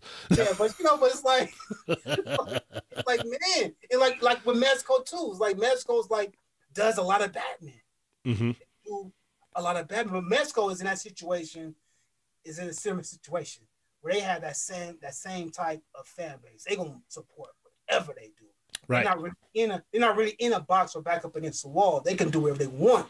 Right, but Mezco's it's kind of funny. Mezco's like this funny sort of thing because you have like look at their website, right? Mezco don't have no incentive. They don't have no incentive to do nothing different. Right. They don't have to. We can complain about the website. If it ain't broke, don't fix it. That don't apply. It's broke. It's broke. But super broke. While they still using it. Y'all still using it? Well, why I want to spend any money or resources to fix it if they still using it?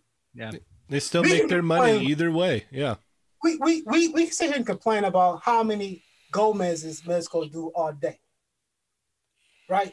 We can sit and complain, wish Mezco would do more of this or more of that, and start focusing on their own IP. Why? It's pure profit. Yeah, plus y'all buying it and it's selling out. Yeah, you guys buy it every time. No matter how many it is. Yeah, it's gone. It's up out of there. It's a wrap. It's sold out. You can't even get it. No matter how many comments you see. The fact that their own IP stuff is now more expensive than the licensed stuff is but on the flip side, the Goldman stuff is dope though. The fact that I buy it. I know. I'm part of the problem. Cool. But I'm saying, even with the female figures, right? We got the power. We the consumer. Right. The community. There ain't no community. It just clicks in the individual. That's what it is. If it was community, the two Mezco groups, right? The two big Mezco groups, right? That's the core. That's the core of their consumer base. That's them. It's us. They can come together and say, you know what? This is what we're gonna do. This is what we're gonna do. We ain't gonna buy Harley. We ain't gonna buy that woman. I have not bought a Mezco female because of my problems with the base bodies. Yeah, we ain't gonna buy it. And the Mets gonna be like, oh, check this out. You know what? Hey, we got about 4,000 figures here. Ain't nobody buying. Maybe we need to do something different. Right. But if the product is still selling out, what incentive do they have to change it? They don't. There's no incentive. It's like I was saying too. It doesn't matter what they read in the comments section of places of oh, I'm tired of Gomez. Oh, I don't want this. I don't want that. The real answer is always given to them when it sells out. Sells out. Yeah. Sells out. Everything sells out. Yeah. It's gone. I don't want to run out of time. Cheney, I saw you yawn. That's that I work nights, man. I slept fine. very little today, so excuses, but it's Dallas, I know we've talked so much about DC. There is one other area that I want to get to, and that's Into the Spider-Verse with you. On multiple levels. Talk about the toys, because I know that you have a love for that film. I know you have a love for Marvel as well, but that film, I have a love for that film. All three, we have kids. My son and I saw that movie in the movie theater. He's in love with it. I'm in love with it. I've been buying all the toys. Yeah. You've had epic birthday party celebrations. That was actually just that wasn't actually a birthday. It was just we decided to throw him. Can you adopt me? Yeah. But Into the I don't know, man. I got mixed feelings for Into the Spider-Verse, man. Into the Spider-Verse kind of ruined my life, man.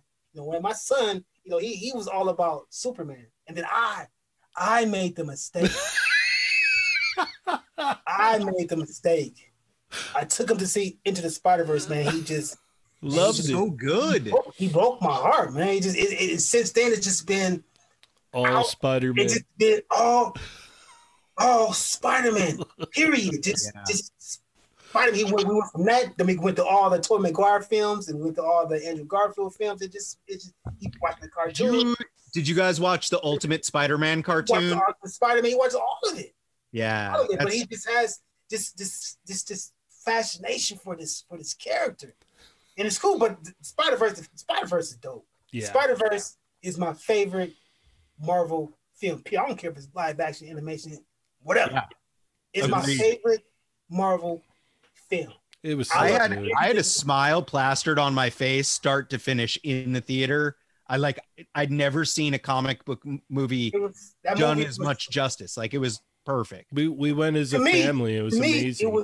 It was flawless. Yeah. It was flawless. Everything from his origin costume to Steve Ditko, man. Steve Ditko getting that love and finally getting his love. Yeah.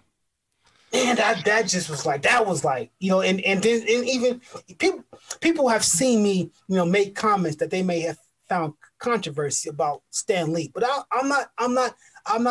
That don't be what my intentions. I got bad love for Stan Lee. Right. Yeah. It's not. Share that love. It's not that I'm trying to take anything away from Stan Lee. I'm just trying to give something to like Jack Kirby. Right. The other guys that were involved. Exactly. Ditko. The other people that nobody know. Jack Kirby, who that? Steve Ditko. Yeah, no, I know exactly. I know exactly how they feel, because everyone's like, oh, Ernie, oh, Adam. And I'm, hey, guys. What? What? I'm no just kidding. Adam. But even the figures, but Spider-Verse, I think what happened with Spider-Verse as far as the figures goes, and I think that a lot of people didn't know it was going to do what it's going to do. It's going to have an impact. They had no idea. Pretty much everybody slept on it. Mm-hmm. Like, we just not getting figures from like Marvel Legends, like, yeah, a few years later. Exactly. Yeah. But like, that doesn't happen with the MCU stuff. Yeah, no doubt. They're like everybody's like playing catch up now. We should have had this merch like from the jump. Yeah. Yep. Are you? I'm sure you pre-order the Sentinel, the 1,000 toys? I got the Sentinel. I got four young the young rich toys. I got the Legends. I mean, anything Spider. The only other thing that I'm like, hey, it's automatic. It's like music, like Mary J. Blige or Jill Scott. I ain't gotta listen to no Jill Scott album. If Jill Scott says she got a new album, hey, it's auto buy. I don't gotta go into it and say, oh, let me see this track. Oh, it's auto buy. So that's same thing with Spider-Verse. Like, it's auto. It's on auto. Yep. Yeah, anything that come out, that's the only other property outside of Superman that I'm buying just often, just automatically. That's how I am with X-Men. Bad love for that film. That's how I am with X-Men. That's just so you know, Dallas, when you were like, rewind back to the beginning of the show and you were showing the Superboy comic, and you started talking about the villain in there that had luck-based powers, Cheney was biting his tongue and saying, that sounds like Long Shot inside his head the entire time. Like, he was like sitting there and he just wants to be like, you mean like Long Shot? I swear to God, I know it. It's more of a situation where he has like, he's just lucky.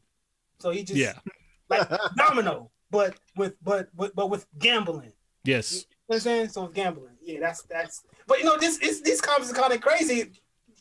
That age, that during this period of time in comics and how the stories was written, they like I read the story, it's like, a lot of funny moments like happening that you don't see. It's like so silly. But it's funny, but that character, his name is what's his name? Oh, Lucky Lucifer. Lucky Lucifer. Oh, all right. I dig it. All right, I got one final question for you, and that's a little bit of a two-part because it's toy / DC movie stuff. Like, what are your thoughts, expectations for the Snyder Cut, and what do you think about that McFarlane Darkseid that just showed up today? I think, well, as far as the Snyder Cut goes, I think that what we got. Well, now I know because I don't know if you knew this, but Zack Snyder has never seen Joss Whedon's Justice League. Did y'all know that? No, I had not heard that. No, the film. So that means that the Superman we got in Justice League is going to be very different from the Superman we're going to get in the Snyder Cut, which means that Snyder Cut Superman is going to be more in line with the one we already got in the first two films. So it's going to be a more darker Superman who don't really want to be Superman. So right. I'm kind of I mean, I think it's going to be a BVS situation with the extended cut and then the theatrical release. I think it's going to be a better film of a bad film. You know what I mean? So I hear you. Like that's like kind of like I feel like it's not going to be a bad movie because it was a bad-ish. I didn't hate Justice League, but it definitely had many issues. I feel like he got the ability to reshoot it. He heard all the criticism. So it's like, how do you mess that up now? You know, like, it's like you get extra money, you get to do reshoots, you get to change it knowing what people thought about the existing version. So it's like, hopefully, what we get is lives up to that. I mean, I hope it's at least on the same level of Man of Steel. I didn't like BVS, but I hope it's on the same level as at least Man of Steel. As far as the figure, I mean, it's in line with what McFarlane does. And people forget McFarlane been making figures since 1996. Yes. 1996, and he still has not moved into the 21st century yet. Nope. Bro, it's gonna be, it's gonna be like everything else. I mean, it looks cool, but all his figures look good. Yeah, they look good. They look great. And I was like today years old when that Darkseid image leaked out, I guess, or whatever. That I've known Darkseid in the comics forever. I didn't realize how much his costume looked like a sundress until I saw the McFarlane. That skirt. Dude, yeah, he's always had that. I know he has, but it's like the McFarlane action figure accentuates it in a way where I'm like, he's dressed like a lady. I think it's because the skirt part and then the upper chest part is the same color. Yeah, that might be. He's very hourglass too.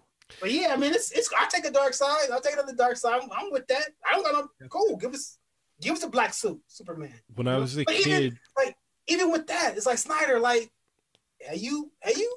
Be honest. You actually read the comic because the black suit ain't just a black suit. They got some. Yeah. It has a story to it, but he's changing all that. And he's making it this whole, psychological deep thing with his suit. We're gonna see. I'm excited to see it. I'm excited to see it. That's crazy though. This is how sad we are as DC fans. We're looking forward to the director's cut. Director's cut of a movie that's 3 years old. Yeah.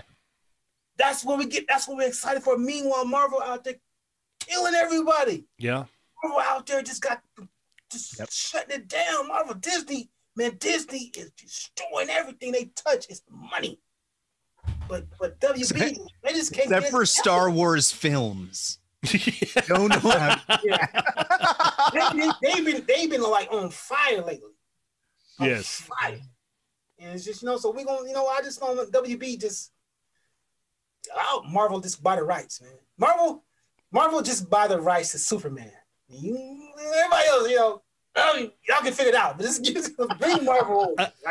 Dallas wants Superman in the next Spider-Verse movie. Come on, guys. I've made jokes about that before, about them buying it or whatever. And there was actually a couple times where I'd actually slowed down and thought about like how neat it would be to like incorporate like Superman and Batman into the Marvel universe and just see like let it go from there and just see how they kind of like fold into the universe, They would, if they did that, the government would like step and say, "Hey, nah, y'all can't. Yeah. Y'all can't acquire Warner Bros. Sorry, I got a monopoly on all. Yeah, hey, nah, I can't do that." All right. Well, we're running a little bit over actually. Adam, you have a giveaway, right? Oh, geez. Yeah, we got, okay. So now we're doing the giveaway at the end of the show. So everybody that's still watching, you now have a chance to win the Fallen Silver Surfer, the Walgreens exclusive. Shipping will be on me. And basically everyone wake up, pay attention, get back to your keyboards or turn your phone on, make sure you're in chat. I am going to basically hand the reins of this contest over to our special guest, Mr. Dallas James. He is going to ask you a trivia question. Right. And the first person in the chat that types the correct answer to the trivia question. Punctuation too. Yeah. Spelling counts. So like do a good job. Make sure I don't even know what his question is yet. So we're about to find out. And then you'll just have to DM me your address and this will get shipped right off to you. So Fallen Silver Surfer, Dallas, take it away. As soon as Dallas finishes his question, that's when you get no. As soon as Superman yet.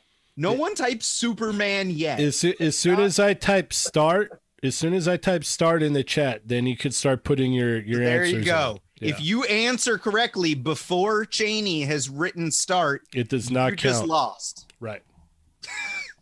All right. So Cheney is going to type, it's going to say Toy Migos start. And that's when you type the correct answer. Dallas, take it away. What is the question? So this, we're going to make it simple. I mean, if you read the story, you should know this answer right away. And the question is, who did the Fallen kill? And start. All right. What do we got here? Rene Garcia. I lost. I never read. I'm not a reader. Uncle Ben, Kal-El, did you guys really? You didn't read?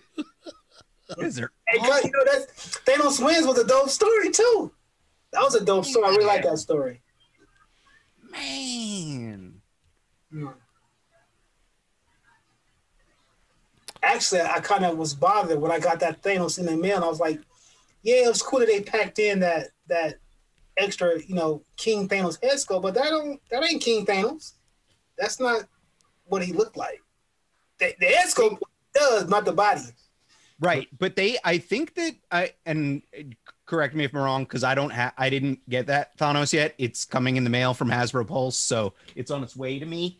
But I believe that the King Thanos head works supposed to go on the previous Build-A-Figure. Right. Thanos. That way. So you can, and the colors match up. So you can put it onto the previous Build-A-Figure to make a more correct version. All right, so we have Rene Garcia, I lost, I never read, Mr. William, Uncle Ben, Salvador Sandoval, Kal-El, Thick Nick, Galactus, Berserk says Superboy Prime, Soul Brothers says Thor, Champa says good luck, Blaine Sanchez says Thanos. There you go. Yep, there you go. Blaine Sanchez is the first one. All right, Sanchez. Blaine Sanchez. Actually, not right. Ryan Carper has it. Carper has it. Ryan Carper. Oh. Ghost Rider. He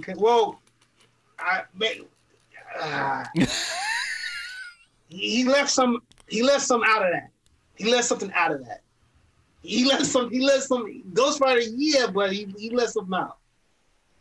Okay. Well, we're still waiting. But you're close, Ryan. Ryan is close. Ryan is close.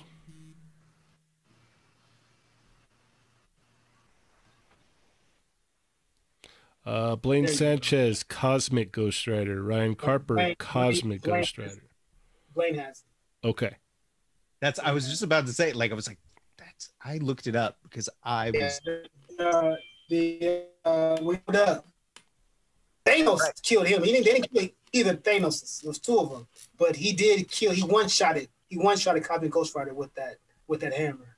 Yep. And so Blaine Sanchez is the winner. Blaine Sanchez. Yeah. Blaine Sanchez. If you're friends with me on Instagram, DM me on Instagram, or if you're not on Instagram, then just message me in here right now, and I will hit you up. We will get you the Fallen in the mail.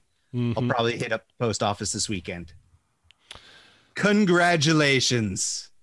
All right. Well, Dallas, I want to thank you so very, very much for taking the time out to come hang out with us, man. This is fun, man. This is awesome. Thank you for the opportunity to to kind of talk about this fandom of mine. I never had a chance to do that, so this was cool, man. Heck yeah, I really appreciate it a lot. Where can we keep up with you at, sir?